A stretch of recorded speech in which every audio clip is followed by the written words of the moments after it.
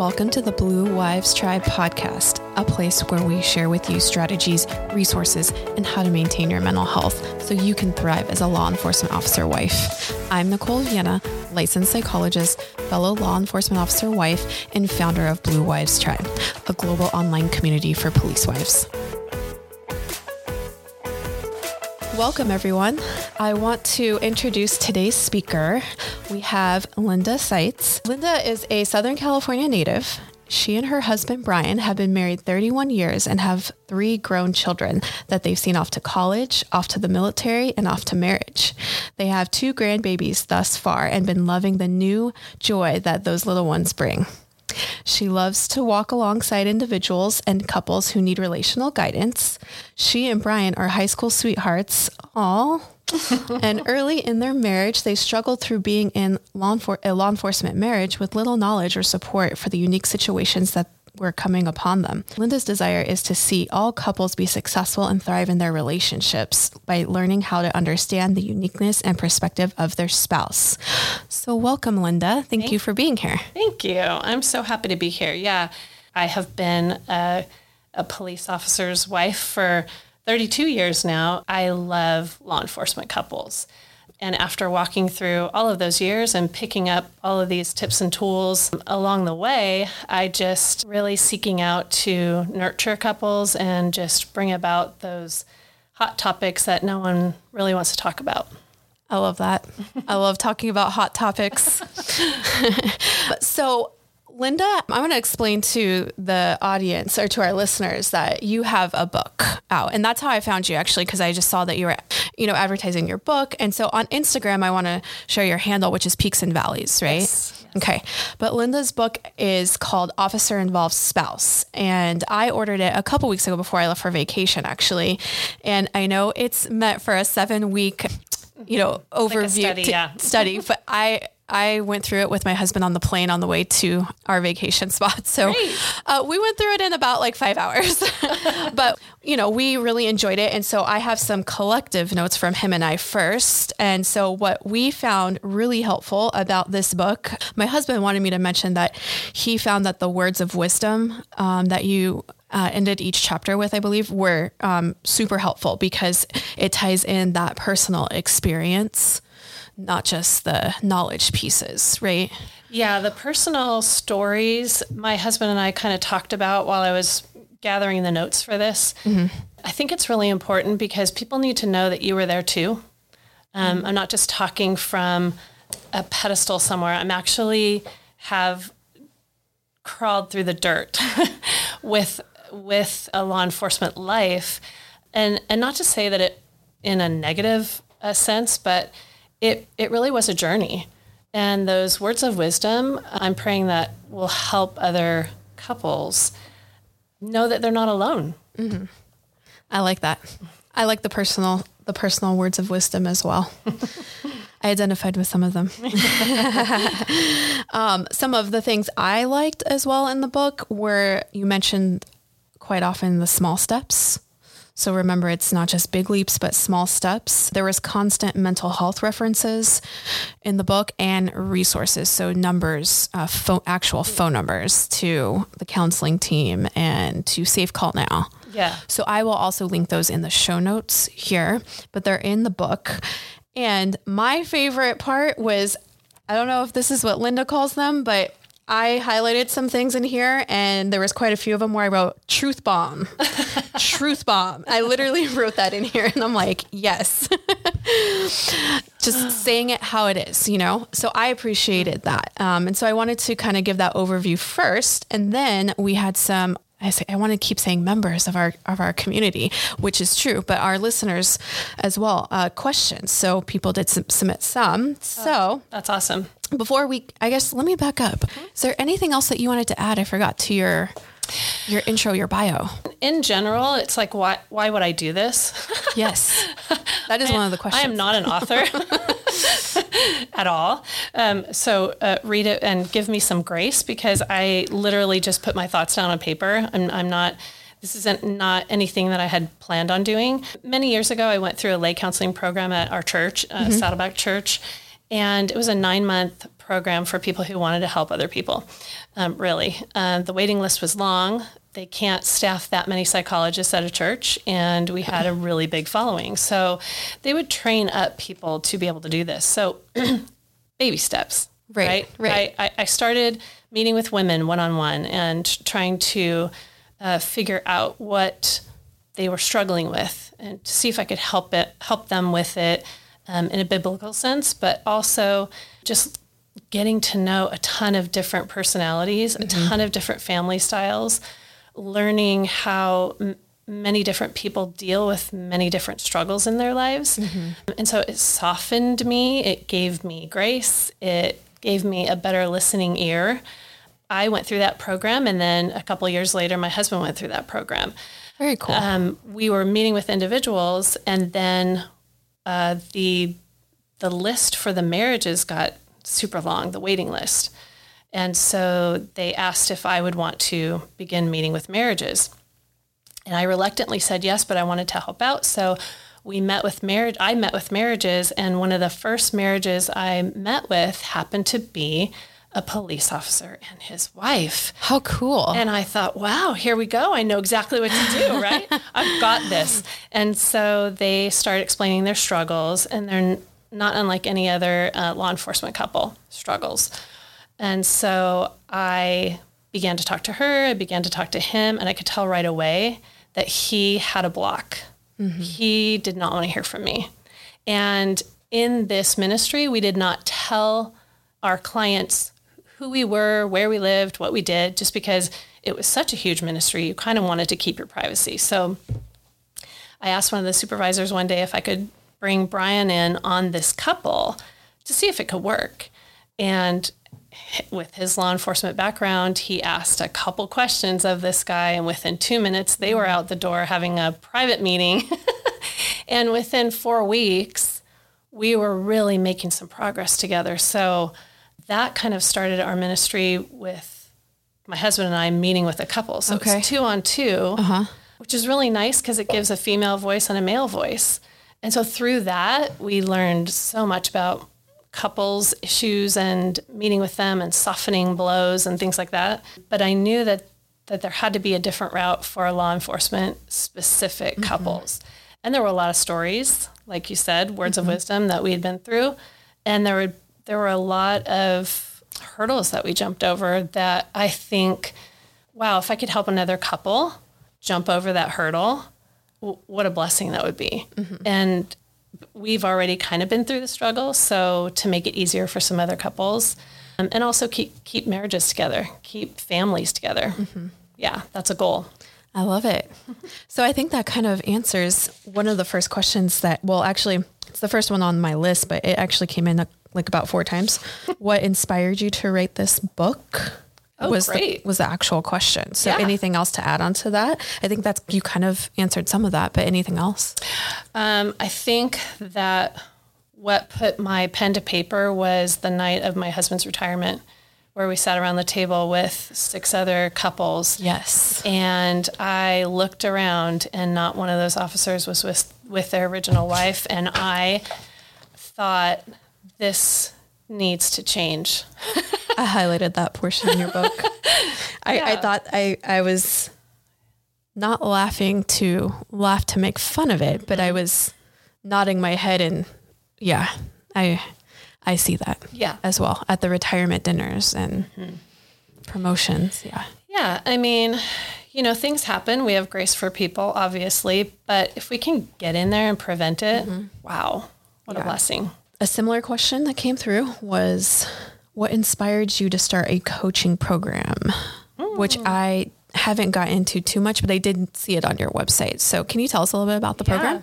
I did my initial lay counseling training through Saddleback Church. Once we left Saddleback Church, we started going to a different church. And I still wanted to be involved in that kind of ministry.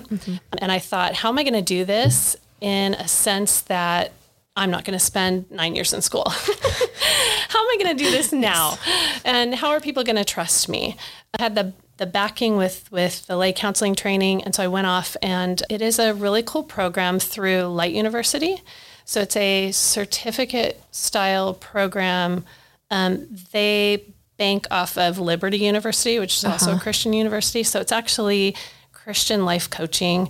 I went through that, and then I went through biblical coaching, and now Light University is also offering first responders mental health coaching. So my husband and I are starting that soon. And so we just keep picking those kinds of things up. And I think it's because we are both retired now. And so it's an amazing way to give back and use your time wisely. I agree. Yeah. I agree.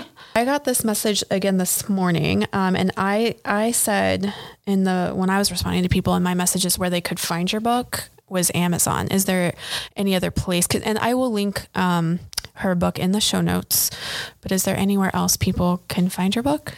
I have it on Amazon, and then I self-publish through Blurb. It's also on Blurb. So yeah, you can find it there. I will link those in the show notes. All right, great. I kind of want to know more about I'm going to start at the beginning. Let's dig in. I'm going to start at the beginning. In the book on page 23, because I think this kind of, and for those of you that may have the book, I'm going to show you on Instagram how I read books. I highlight, I take notes. And so I'm literally going to ask Linda some questions off my notes in the book. So if you guys want to turn to page 23, I think this is relevant to what's kind of going on in the kind of the culture, the weather, I call it right now, the season of law enforcement. So at the very bottom, it says, yes, you do need friends from the law enforcement world, but not to the detriment of other friendships. Spend your time wisely between these types of friendships in order to gain and maintain a healthy perspective on life. So I think it's important to kind of bring up now, because I wrote in here as a note, how about right now in the tough times, given the race relations going on between police and the community? I find a lot of people, and I think you referenced this also somewhere else in your book, or maybe it was Brian's part, something about like turning inward, but to your spouse. But I think a lot of people start to kind of back away when we feel like we're under attack. And so then they turn to only the people that are supporting them. So then you see all I'm only going to hang out with people that are law enforcement friendly and all these things. Right. And so, but we do, even as clinicians and coaches and anyone that works with first responders and the families, we say it's really healthy to keep, like you mentioned here, a variety of friendships. What are your suggestions on how to do that in tough times? Like right now? Yeah. Wow. Right now is a completely new story. Right. Like it can't be answered with anything else. The thing that I was thinking of when you were talking about this is, okay, so let's say you have maybe an ill child in the hospital. You're going through something that's really impacting your life. It's cutting you to the core and nobody else understands it. So you're probably going to make friends with the other parents in the hospital because they know exactly what you're going through. Now, in 6 months, when your child is well, you're not going to need that as much. So I think in the police community, it's the same. Like right now, it's a tough time. Find your tribe, find your safe people. I think that's okay. Then, when things kind of start lightening up again, then you can back into some of those other circles of friends. Yeah. You probably know already out of your circle of friends who is a promoter of law enforcement and who is not by now.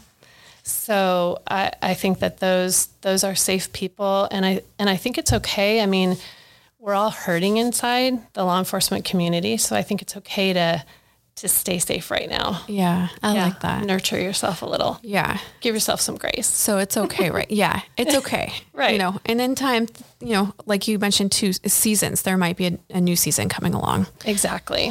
Yeah. I'm not sure if you've heard of Alina Cardone. Have you heard of her? Do you know? I don't know why that name sounds familiar, but probably because you heard of her husband, Grant Cardone. Okay. He, and honestly, I don't really know too much about him, but I just know he's probably more out there in the media. But he kind of is an entrepreneur, and he runs all these. Him and his wife actually run programs now together to teach others how to, be entrepreneurs and have that mindset and those kind of things. So I follow a little bit of Alina Cardone's work because I like her messages, and so. I think somewhere, what did I see? you, at the end of the page 23, you rate, how about your friendships? Are they balanced? If not, what type of friend weighs too heavy in your life? And does this friendship cause conflict in your marriage? And so that reference there reminded me of Elena Cardone's messages that she sends out.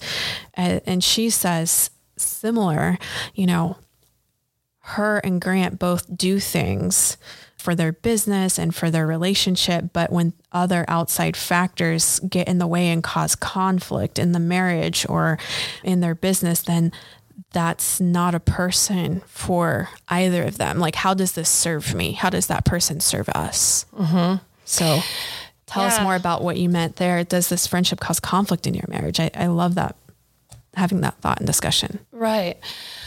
Well, I think that in a lot of ways, when we meet with couples, it's interesting that you might have something going on in your marriage that's completely fine with the two of you. Mm-hmm. So we always say, if it's not broken, don't fix it. If you feel like your officer is only friends with officers, that's causing a problem, then that's a good conversation to have. If you as a wife are only friends with your kids' friends' moms, and that's causing a problem in your marriage, then you might want to have a good conversation about that. I think when you balance out friendships, it balances out your life. Mm-hmm. Police officers, it's been my experience that I would say 50% of the officers that I've known throughout the years are only friends with officers, mm-hmm. because it's just this safety zone. And I think I understand that for times like these, like we were just talking about. But when the world is on average mode, you should branch out, because other people have different perspectives, and it's really healthy for your life. And I think it grows your maturity to know your neighbor, mm-hmm. to know someone at church, join a group, volunteer somewhere, and get to know some different types of people. Mm-hmm. I think it's good for everyone. I mean, teachers wouldn't want to just be friends with teachers, because your perspective is so small. Right. So same thing goes with officers. Right. It's such, a part of emotional intelligence to be able to see the world from another person's viewpoint. Absolutely. Yeah. And officers need that sometimes, because what they deal with on a daily basis, they need to know that that's not all that's out there. Mm-hmm. Right. Yeah. Right. They may see a sliver of the world, the most negative, harmful parts of it sometimes. And I can definitely identify with that. I mean, as a forensic psychologist, I evaluate people I think my husband probably hasn't even arrested before. So, or maybe he has, but I mean, I started seeing just like, I'm like, oh my gosh, like this person could be my neighbor. Mm-hmm. Like I could get shot, or just because he's off his meds, or, he's going to stalk me, or, right. And the really bad crimes, and I mean, that's all you see day in, day out, so it's really healthy to have others around that's, I like to say, have that, different viewpoint, different perspective, have, some sense of innocence. Like, oh, that's such a good word. I love that. Yeah, it's refreshing, and it balances you. Yes, I agree. So I like that you mentioned that in your book, because it's so important to talk about. How do I get my officer to read this book? Right? I don't know why I wrote it there, but I did. It says, do you notice your wife, because she is the spouse of an officer, can take care of situations well with... I don't know why I wrote that there, but I'm like, how can I get him to read this? What are your suggestions? That was just a random question. Right. Well, have him read Brian's chapter first, maybe. The officer's perspective, and get them hooked, and then drop them back to page 31. But that sentence that you're talking about right there, or that question, is really the whole chapter is dealing with like strengths and weaknesses, because you're a law enforcement family. And I think the officer feels like he's always strong, mm-hmm. and that everyone else is not as strong as he is. Mm-hmm. So they get back home to the house and they want to run the ship again. Right. And what sometimes they don't understand, and sometimes the conflict that comes, is the wife is at home saying, hey, I had this going just fine, mm-hmm. without you. So just an acknowledgement that your spouse is your equal, mm-hmm. and They are hanging in just like you're hanging in. They're hanging in at home just like you're hanging in at work. And so just to acknowledge that, because I think officers don't tend to want to admit their weakness. It's not good for them. They're not trained that way, so they shouldn't. But being weak is being strong, and knowing that your spouse can be stronger than you at certain times in your marriage. Mm-hmm. Yeah, your partners, equal partners. And it's okay to not always be 100% strong. And that's why you have an equal partner, because when you're maybe not as strong, your partner can pick up the pieces. And I think my husband and I have actually talked a lot about that in the recent month or so, since this new season, this new unprecedented season we're in right now. And there's times where he's been beaten up and I'm the one that's like, I can't watch you be beaten up. I feel there's nothing I can do. And I'm having a pity party for myself while he's the one getting the names called. Yeah. And I'm like, I'm sorry, I can't be strong for you. And he's like, it's okay, I got you. Right. Aww. And then, we flop back and forth because he definitely, has his moments, but it's a shared. Yeah. So the acknowledgement's really important. Right. Yeah. Well, the time we're in right now is completely unique. Yeah. Yeah. Let me skip to page 37 because you talk about priorities in this. And I'm like, yes, yes. So this is the week 3 chapter, page 37. And Linda talks about when her and Brian work with couples, the red flag that you guys see are that they haven't prioritized anything. Yeah. And that, are you talking about like anything in the marriage and like with the kids or what? I am just talking about being on that hamster wheel and just doing things over and over and over again the same way without asking why. Yeah. Without having a plan, without living intentionally. That's why we always recommend that they pick up a really big old-fashioned calendar. Everybody gets their own color. And you have Sunday night meetings and you sit down and you talk about, or Monday night or Tuesday night, with officers, weekly. Make certain that you both have an opportunity to look at what's ahead. Because I feel like the unknown causes so much anxiety. And that if you can just put something down on paper and know that you're both in it together and you have a plan, a goal, a dream maybe, then it cuts anxiety. When you cut anxiety, you cut anger and you cut arguments. Yes. So yeah, I'm talking about everything. Yes. I think that it's just too easy to go from sleeping to eating to working to sleeping to eating. I mean, it's just to do the same thing over and over again. I don't think that you mature as a marriage. And then if you have a family, I don't think that you're modeling appropriate behavior for your kids coming up, because you want them to be good spouses and good married partners too. So you kind of have to show them how to do that. So planning is the way. Yeah. And way to go. And I'll go ahead and tie in my mental health piece here is with the brain, and I've talked about this on my webinars I've done in the past with this group and in our weekly connection calls every Wednesday, which is kind of designed to be like an online support group, so to speak, focusing on mental health specifically. And I think one of those groups a couple weeks ago, we did talk about why writing things down is so important for your brain, because the brain wants to organize and you will lessen your anxiety by writing it down on paper.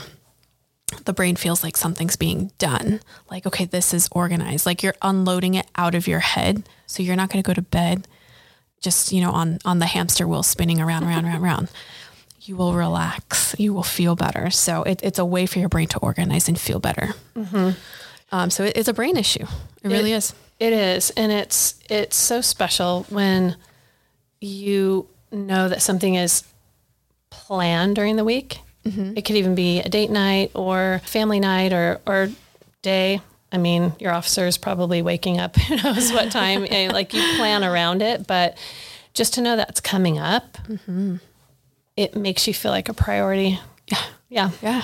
something to look forward to. Yeah, exactly. And then, of course, though, with approaching that with flexibility.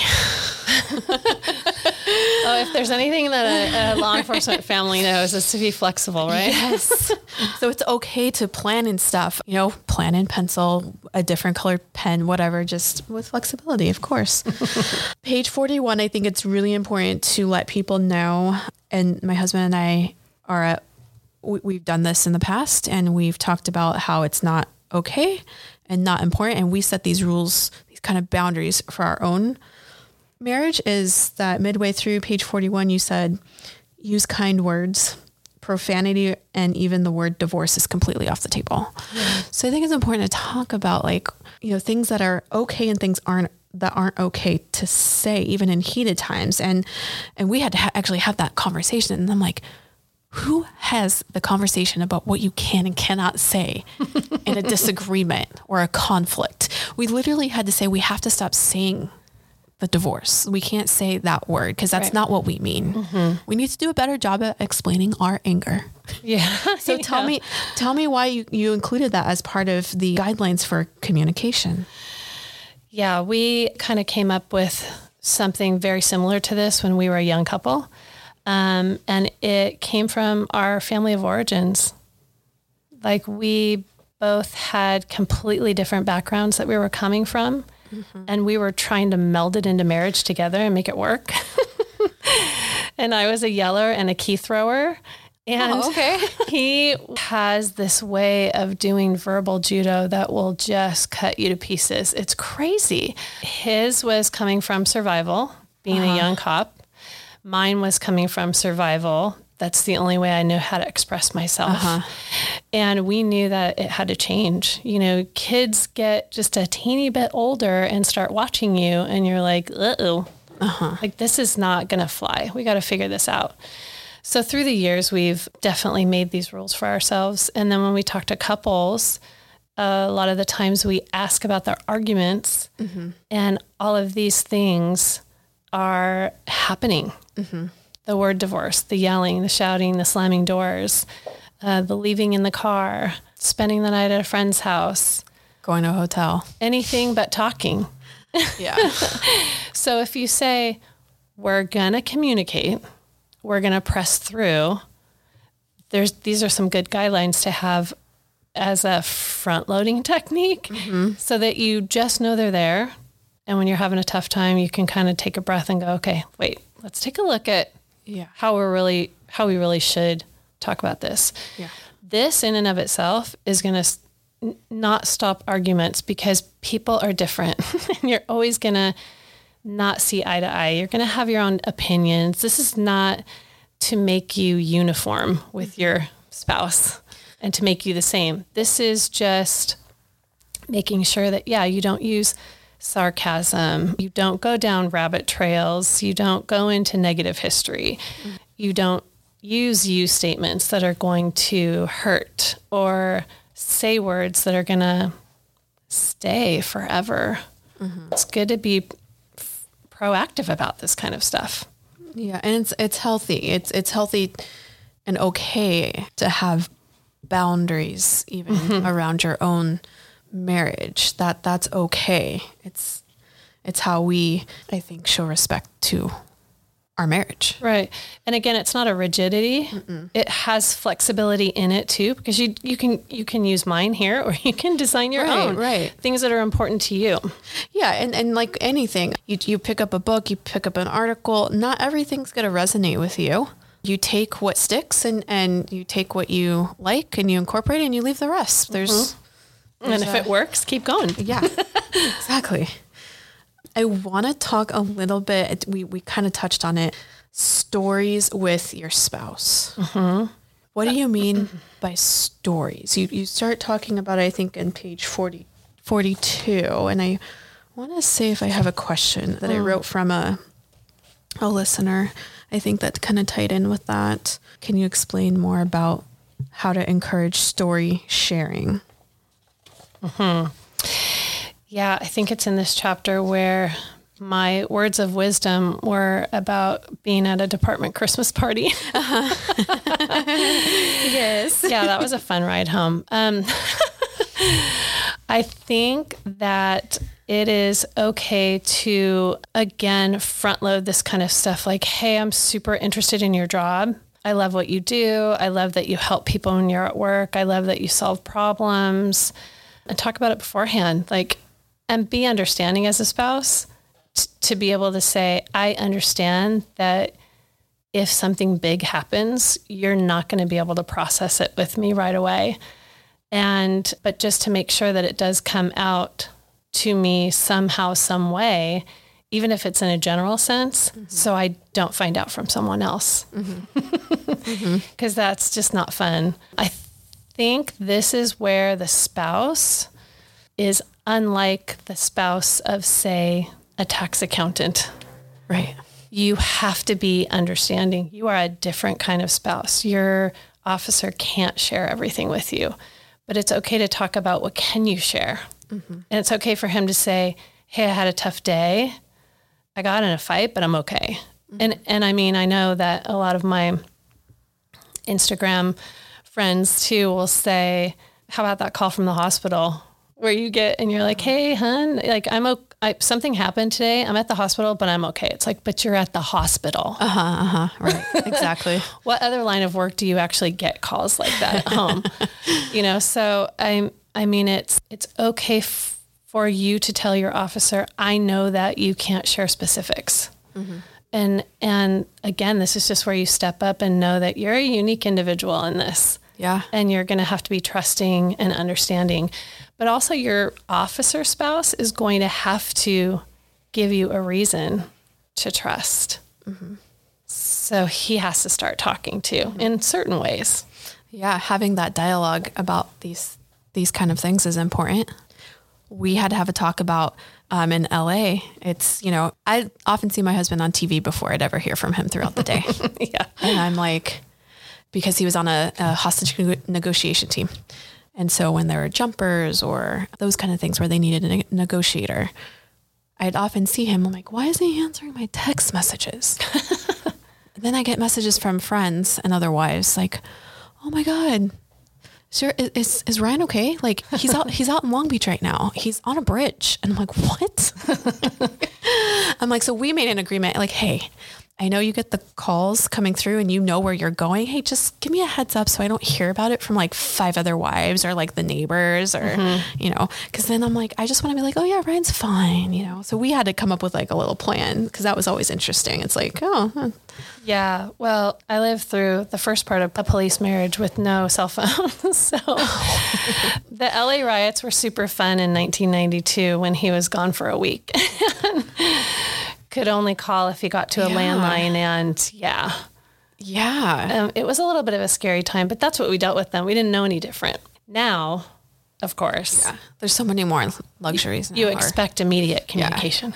Yeah. Can I sidebar and ask you about, you guys went through the riots. Him being on the job. Yeah. How is that different from what's going on right now? Social media was non-existent. I only knew it was on the news, and I would watch the news to see if I could see him, like you were saying, see if I could see him on the news. So I did not know exactly everything that was going on. I was a bit protected. I think it saved my mental health during that time. And I think it saved his too, because police officers were protected then. And I think right now they're feeling it. Yeah. So they're hurting too with social media. It was a different world back then. We made it through the riots. I was just grateful that he was home. He ended up sleeping at the station for a week. Yeah. You could not leave the station and drive on the freeway at that time. The freeways were shut down. The freeways were shut down. On-ramps and off-ramps were, unattainable. And it was safer for him to be at the station. That was my next. It's probably safer because even right now, I think some people, maybe our civilian friends and neighbors and stuff I think I had some neighbors and stuff in our area that didn't quite understand the safety issues that were going on with the demonstrations or protests, which way they, whichever they wanted to be called that day, and people being followed home. Absolutely. So safety. Yeah. Huge. Right. And we live in a time too where all of our personal information is on a bunch of different programs in different departments and things like that you worry, what are people going to try and hack into? And it was an uneasy time now that I didn't have to deal with back in LA. With the development of the internet. Pros and cons. Exactly. You mentioned our marriages go through seasons. How do you get through some of the tougher times or the tougher seasons?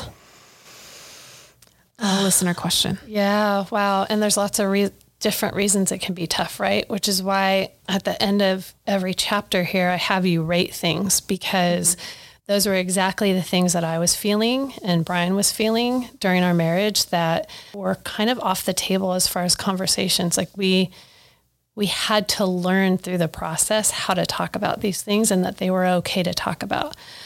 Also, I point you in many different times toward your own therapy. I like that. Definitely. This is a jumping point book for you to seek counseling. If you feel like you're going through a tough time in your marriage, then you probably are, and you need a middleman. You need someone to come alongside you and help. There are some things that two people who are living in the house just don't have the language for right now. It doesn't mean that you won't always, but you gain tools. Like you get an empty toolbox when the pastor calls you man and wife. And if you've gone many years and never gone to a marriage retreat or never gone to a conference or never read a book together and kind of revamped the ideas in the book together, you've never done any of that, you have an empty toolbox. So look at your toolbox. If you're saying to me, we're having a really tough time in our law enforcement marriage, get some help, get some tools in the toolbox. Because right now you probably only have a hammer. And that's just really painful. Yes. It's only helpful when you're building. Right. Yes. And I think it's important that we all, we all need it. It's not just, some couples have problems. No, we all have problems, right? We all have problems. Us as a mental health professional, I had to go to counseling. Yes. I'm putting that out there. Yeah. We had a fantastic marriage therapist actually. And he's actually down in Huntington Beach, and we drove down there every week. Yeah. And made it like a kind of some weeks were harder than others, but we made it kind of like a date night kind of, so to speak, not like, where we worked on us, you know? So, and we learned new tools, we don't know everything. And like, my husband and I are probably very type A people together. It's like, well, he's a hostage negotiator. I'm a psychologist, and we know the tools. We don't always use them. Right. And we need to be reminded, and we need to practice them with someone else. So it's really important to do counseling every once in a while. And I think that can't be emphasized enough. It's like getting your oil changed on your car. Right. Yeah. And we've seen couples too that we've actually said, hey, let's take a break from marriage, mentoring, because that's what we do. We're not counselors, we mentor. Let's take a break from marriage mentoring. And why don't you guys seek out individual counselors? Because like I said before, sometimes things come from your family of origin and sometimes things get triggered without you even recognizing it. Yeah. So sometimes it's not a marriage issue. Yeah. It really is an individual issue. And I know that's hard to admit, but like you, I have seen a counselor too, because sometimes you just need to undo things with someone who's trained and responsible with your information. Yeah, I agree. And it's not always a marriage issue. So I think a lot of times, we might be quick to say it is, but it's not always. And you might be able to pop in and see someone for a couple sessions, and then, things might start to get back on track. Exactly. Yeah. So have someone in your Rolodex, have someone in your phone, just someone you can call. Exactly. You're right that everyone has moments in life. And I think this is important, by the way, too. Of course, given the time right now too, I mean, it's tense. And so, we talked about in our weekly group too, about giving a little bit more grace towards our spouses and in ourselves with everything that's going on. And I think the community also should have a little bit more grace for our law enforcement spouses. But Linda writes that everyone has moments in life, herself included, and nobody needs to be judged by their behavior, especially if they just messed up a few times. This is called grace. I'm like, yes, like it happens. Stop being so judgmental. Yeah. And that too, that's in a chapter where we're talking a little bit about police officer behavior. Just some of them go sideways and things happen. There is some adultery happening and there are some poor choices. Yeah. You know that some officers are adrenaline junkies, so they could have gotten themselves in trouble with, I don't know, fast cars or financial issues, spending too much too soon, or, adultery. And those things, I said, I really liked to hear what was happening with Brian's fellow officers, but he did not dish the dirt on every single officer. And I was saying, I'm so grateful for that. Because when I did see them at events or picnics or Christmas parties, I could honestly just love on them. And I didn't have to worry about all of the history that I had heard about them, because we're all human. We all make mistakes. And like you said, just it's time for grace. Even as spouses, we make mistakes too.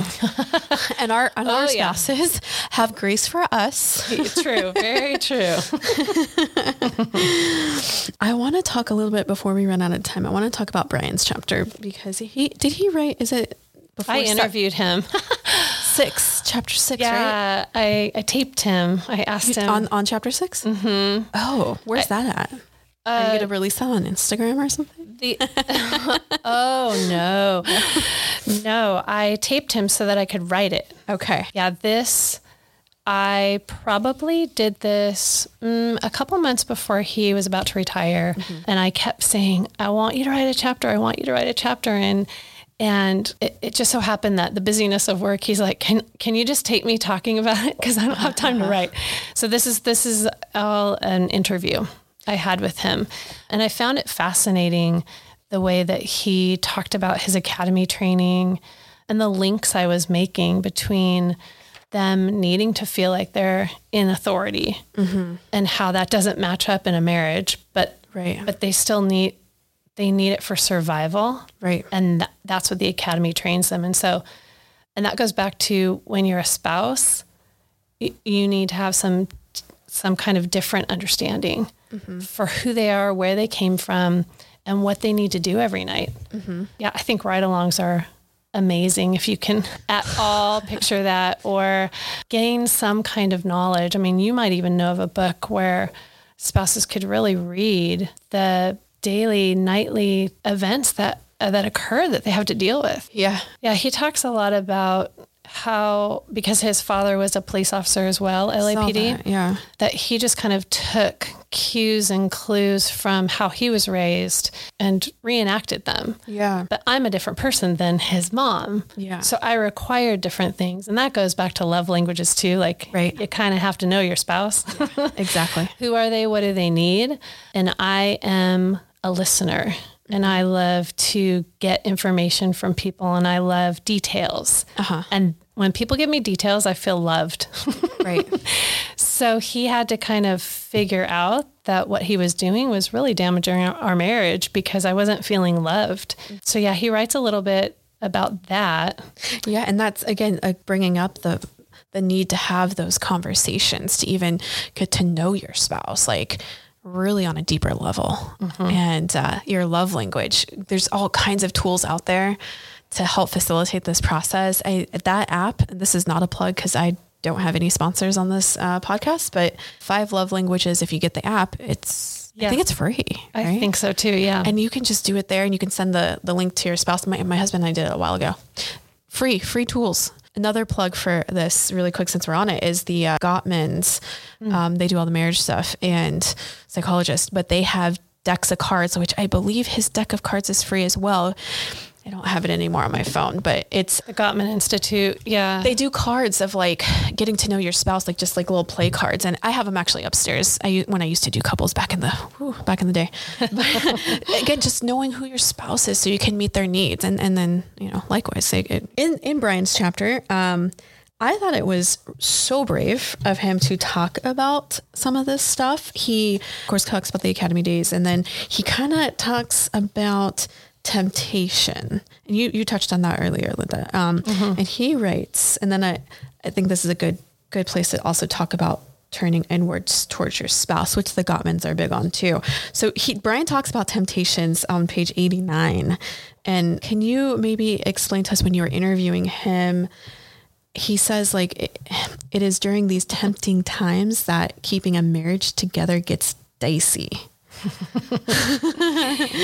Tell me about this. I'm not going to read it, but unpack that for me. What were you guys talking about there? What does he mean, temptation? Well, I think tempting times. Yeah. I think that you're a man in a uniform, right? Mm-hmm. Like he says, the drugs of society are happy to throw themselves on you. If things aren't going well at home, you have a different eye.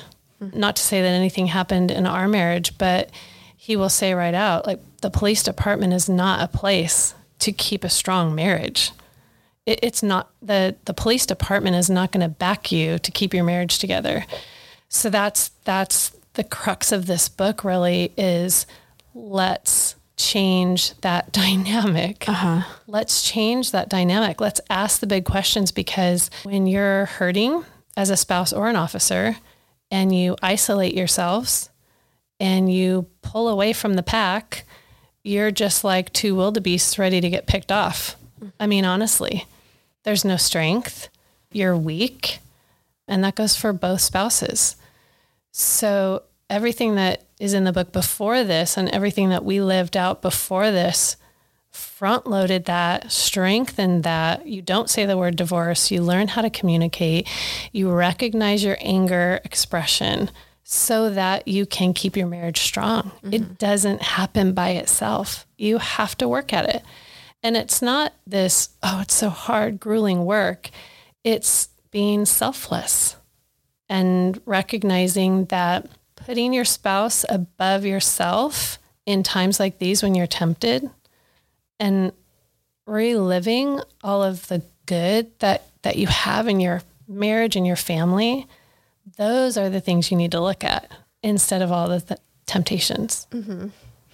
And I highlighted this part in his last paragraph. Not being understood creates the action of turning inward. And we kind of talked about that a bit earlier. Right. But he writes that, Brian goes on to say, he wants, or you write, he wants to be with people who understand. And generally those people are at work. So that's all that time where they, if spouses get into arguments at home, it's like, they're just going to go hang out with the people from work. Exactly. They get validation there, and there's somebody there, and they're not being, not in the middle of conflict. Right. Mostly. Right. And again, it's all about front loading. I remember when Brian got in his shooting in LA, and then we talked about it years later, and I said, you really didn't open up during that time. You didn't really tell me, I like details. I want details. And I said, you really didn't tell me anything. And he said, you asked the wrong questions. And it kind of shut me off. And I needed to go talk to people who understood. So this book is filled with questions. Yeah. Ask the right questions. Get to know what those questions might be. Ask your spouse. What are the questions that I can ask you? Yeah. How can we talk about A, B, and C? Right. So constantly, it's going back to the concept of front loading. Mm-hmm. And this book, kind of overall is a primer to get that going. It definitely is a primer. I mean, I don't know about you as a psychologist. Wouldn't you love it if a couple walked in with this book already done? Yes. Yes. And then you could say, actually, this is what we're finding is rating the highest as causing conflict in our marriage. Yes. Help us undo this one part. I'm a big proponent of, in general, in practice and professional practice, but in my own life, I'm a big proponent of having roadmaps. I just want something written down for me that I can just follow is so helpful. And then also for my clients, I am sitting down writing roadmaps for them, whether they like it or not. I mean, I'm giving it to them. So I've used things in practice before where I've sent them things. And I really find that if you're willing to actually do these kind of things, like use the book, use Linda's book, use whatever book resonates with you, and spend the time, whether it's 2 minutes or 5 minutes a day, just put the time into actual, you'll learn something, you'll grow. Yeah. But if you don't put any effort, any time, then you're doing yourself and your spouse a disservice. So start by picking up this book. Yeah. Right. Open the dialogue, have the conversations. Exactly. Water what you want to grow. What else is important to know about this book, or what would you like to leave our other points that I didn't touch on that you think spouses would want to hear? Yeah. I think one of the most important things we've kind of added to our marriage through the years is mentors. We've had a mentor couple that we've met with periodically throughout the years, but then he also has male mentor who's older than him, who he goes to, and I have the same. Now, are they a couple or just separate individuals? You guys separate individuals. Okay. And Brian's actually happens to be two of the chaplains that he worked with at his police department, who he still meets with and gets in touch with and debriefs things of life that he wants to. And I do the same on my end. And I feel like that is something that is a safety net that's put in place. Brian talks in the book about, getting get the old salty older officer to kind of walk alongside you and ask him questions and stuff like that. Not the one who is negative, but the one who has been around, been in a lot of jobs, and can really walk you through some stuff. So mentorship probably is one of our most important key components. When we meet with marriages, we ask them right away, we'll be your mentor through this process, but get a mentor from now, find one during the next 9 weeks we're together, because when we hand you off, you're going to want someone to back you. You're going to want someone to ask questions of, and I think that's completely healthy. Another thing that we've added to our marriage, we weren't Christians when we first got married, but then we kind of got invited to church, and you can read our story, but through the years, we've definitely found that foundation to be one of the healthiest things that we've ever done, is to kind of surrender ourselves and our marriage over to God and recognize that there's nothing new under the sun. And anything you want to know is pretty much in the Bible. So if you want to live your life in a healthy manner, it's okay as an officer to hand your authority over to only one person. And that would be the fatherhood of God, and the Trinity, that would help explain life a little bit better, help make things make sense. And boy, do we need that now. When nothing in this world is making sense. But God is the same, and God still makes sense. So that's something that you can always fall back on. Yeah. Mentors. Where can people find mentors, like marriage mentors? Right. I know. Do you mentor? I wish there were more. Yes, we mentor, and we're starting our Rebuild Your Marriage class online. We just finished a video series, so we're starting that in August. And I have offered my mentorship services via email through the whole 9 weeks that we're together. Okay. So I'm excited about that, and I hope to meet up with a lot of couples that way. But we generally find them at church. Okay. Yeah, because you have people at church who are wanting to serve, and they want to give of themselves, and they're a little older, and they've kind of done their time, and they've been through lots of scenarios and lots of predicaments in their life, and you want their knowledge, you want their wisdom, and they'll share it with you. So if people want to learn a little bit more about your mentoring services, I can link your website also in show notes. peaksandvalleys.life. We're there for Christian marriages, law enforcement marriages, and we also speak and teach and write and all kinds of things. Fantastic. Just care in general. And I have one last question, kind of surprise last question. I think this is a missing area in a lot of the support systems out there. And I've read these comments here and there on different pages. Your husband, Brian, he retired as a captain. Yes. From a large department, correct? Yeah.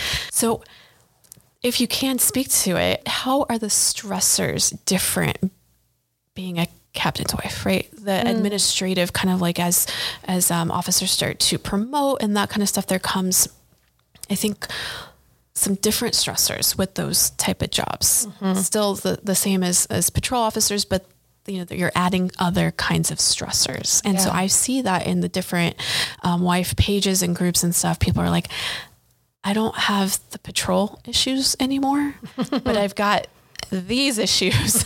No one's talking about them.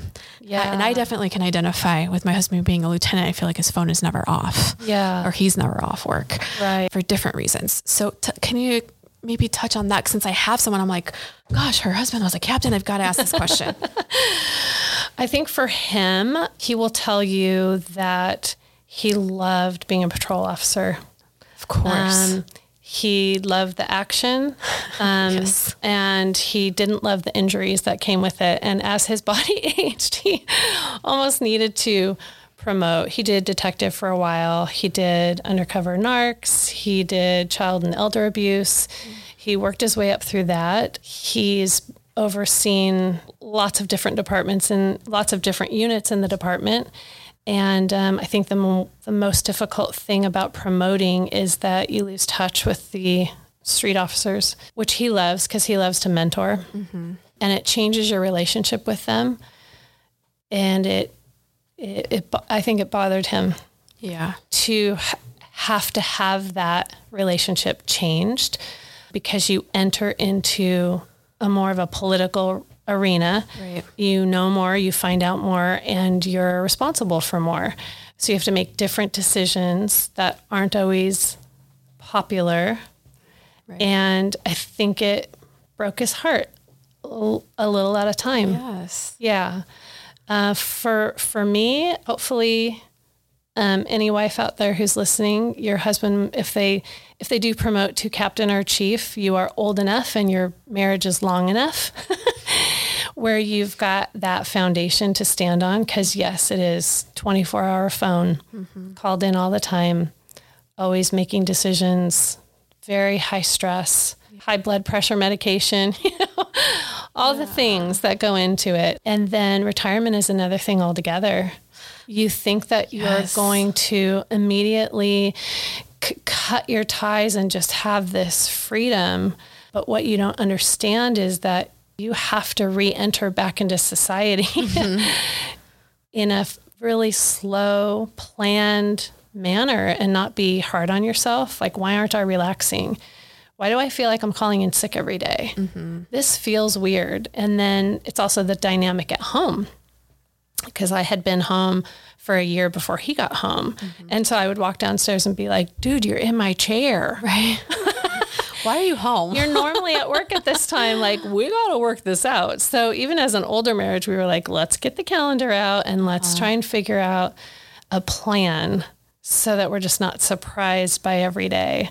But yeah, I hope that kind of answers your question a little bit. Yeah. I mean, retirement definitely is an adjustment. And I know in my husband's department, I have a colleague that put together a whole program, like workshop series and stuff on the transition to retirement. And I think it's important, going back to the initial question, it's important for some of the younger officers out there to hear, and the spouses of the younger officers, you know, to hear that the folks up there in admin, as they call it, right? Yeah. Or the brass. Yeah. The relationship changes, and that does break their heart, Does. you know, and Yeah. they're making decisions that aren't popular. And trust me, they are losing sleep. It's not that they're just doing things to do things. So that there's a whole another set of stressors that come with administrative work. And like you mentioned too, political stress, which is just, especially right now, is just, It's terrible. Yeah, it's terrible. I think Brian would want all the younger officers to know that his heart didn't change. yeah. His heart, his mind, and his need to nurture, it never changed. It just had to turn a corner out of necessity. Right. As we come to a close and sign off, I do ask all of the guests to give me a crazy but true fact about themselves. So I love Linda's because I actually watched this show, so now I'm going to have to go look it up. Linda was on Trading Spaces in 2003, and a lot of TV crew remodel a room in her home while we did the same to our neighbors. What? Do you remember Trading Spaces? I do. Yeah. Can you just see the font right now? It's like red and blue, and it's very popular. Ty was the construction guy. I love him. Yeah. When we got to work with Frank at our neighbor's house. So He's jealous. so cute. So sweet. That's a fun fact about us because you can see us on Trading Spaces. Yeah. Sometimes people are like, "Do you look familiar?" And I'm like, well, I don't know if you watch Trading Spaces. But yeah, we really wanted this, our neighbors across the street and us. And so. Wow. I am sorry. My phone, that's my husband's ringtone. That's awesome. Please leave that in. That's amazing. What song is that? It's the Top Gun song. Yeah. My phone must be Bluetooth to this, to my podcast equipment. It's awesome. Fun fact. When we got married, you know how you enter the reception? Yes. We entered it to the Top Gun song. Yeah. Top Gun's my favorite movie. So, but yeah, Trading Spaces is super fun. The crew came out and they were wanting to see if we were good for it. And so we put signs up and down our street, like, you want to pick us. This is why you want to pick us. And we redid our neighbor's master bedroom and we turned it into a coffee bar. oh, how cool. Yeah. Still had a bed, but we brought in like a bar and a refrigerator and like a coffee pot and all these kind of fun things. And they did our loft. And it was kind of funky. Yeah. I'll post some pictures on my Instagram so you guys can see what we're talking about. Yes. 15 minutes of fame. 30 minutes. How long was that show? It was like an hour, huh? I think it's an hour. They edit it kind of funky, but that's super cool. So, well, thank you for coming on the podcast again. I appreciate so happy to be here. I just want to nurture law enforcement right now. And it's so needed and appreciative. Oh, we definitely appreciate it. Awesome. So thank you. Thank you.